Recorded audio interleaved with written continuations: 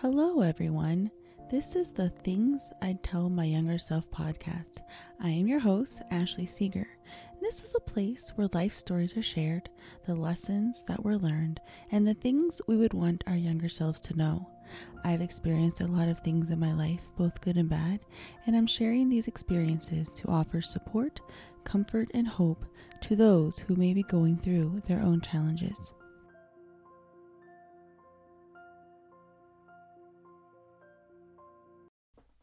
Welcome back, and if you're new here, so glad to have you. I'm relatively new here myself.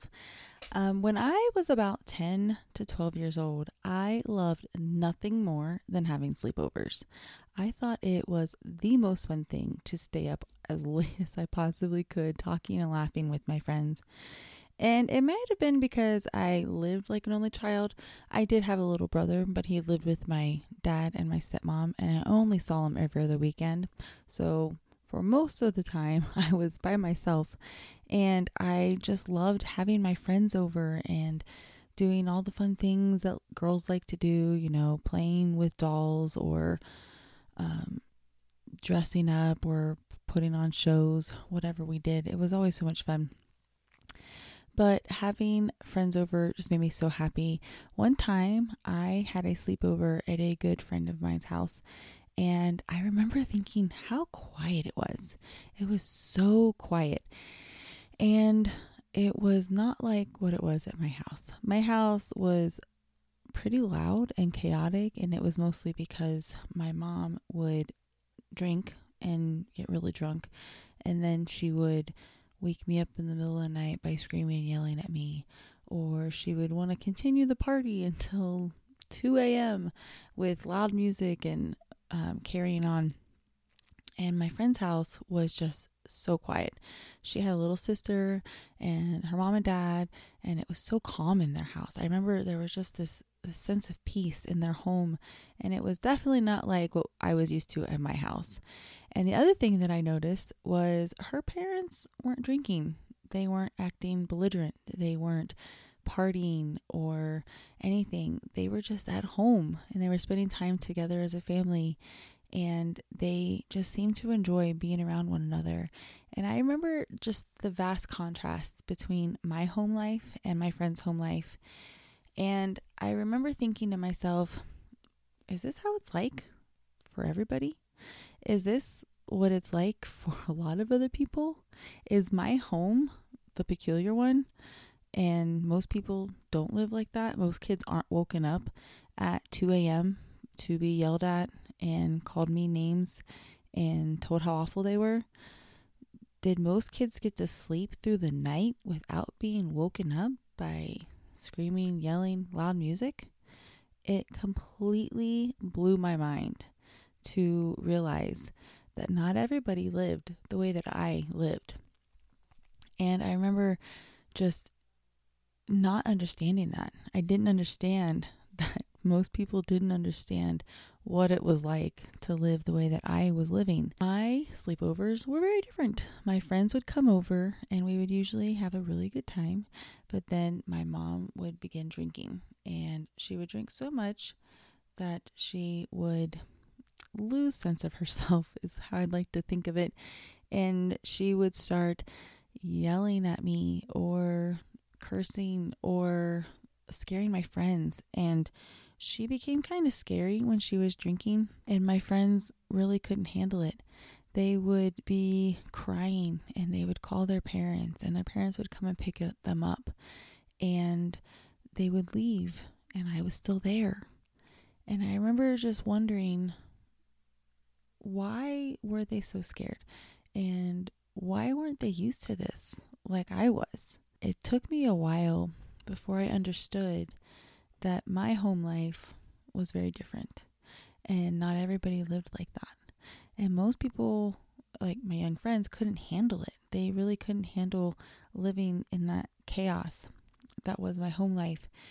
And it just was something that was really hard for me to understand, because I had not experienced many different households to realize that that wasn't common. As an adult, I feel really bad for that little girl that had to live in that chaos, who had to live with that unease and not knowing what was going to happen that night when she went to bed, how her mom was going to behave, or what she was going to do, or if she was going to be woken up, or any of the other possibilities of things that did usually happen. And if I could go back and if I could talk to that young girl, I would reassure her that she's not abnormal because she grew up in that kind of a home environment.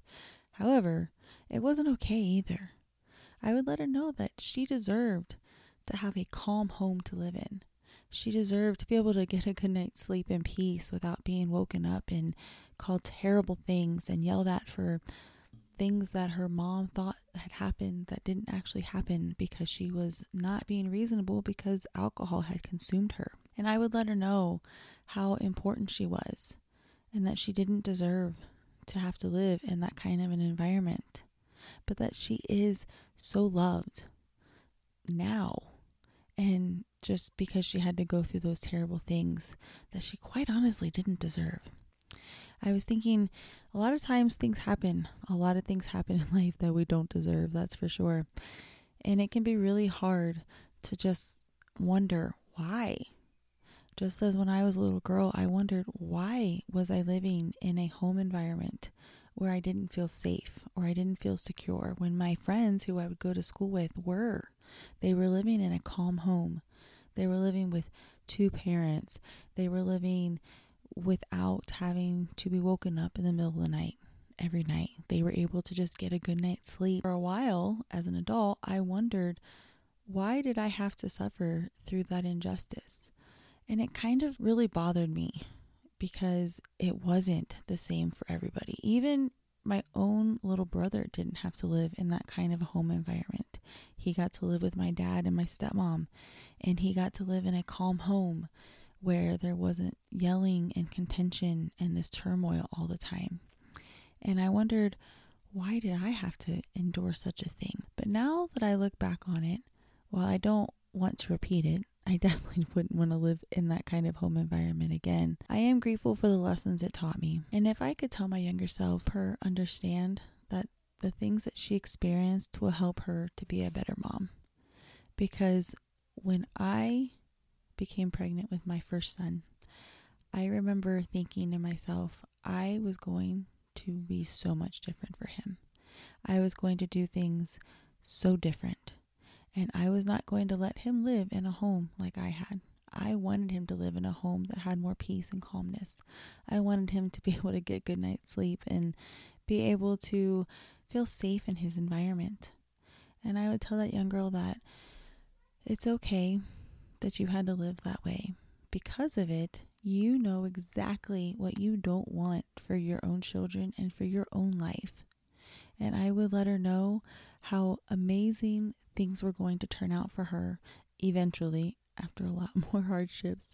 But I would let her know that she really didn't deserve to have to live like that, and that she didn't deserve to have to be woken up and screamed at and yelled at, but that it was going to help her and shape her to be the person that she would eventually be, and that she would be a loving mom, and that she would be able to create a safe home for her children. And it was because of the things that she saw that she knew she would never want that. But I think it's important that we understand that sometimes those things that we go through or the home environments that we live in can help us to understand what we don't want and can help us to create what we do. We can stop the injustices from happening to anyone else, and it can help us to have a sense of direction of where we actually do want to end up. Thanks for joining me for this episode on Things I'd Tell My Younger Self. If you enjoyed the show, don't forget to subscribe or leave a review wherever you get your podcasts.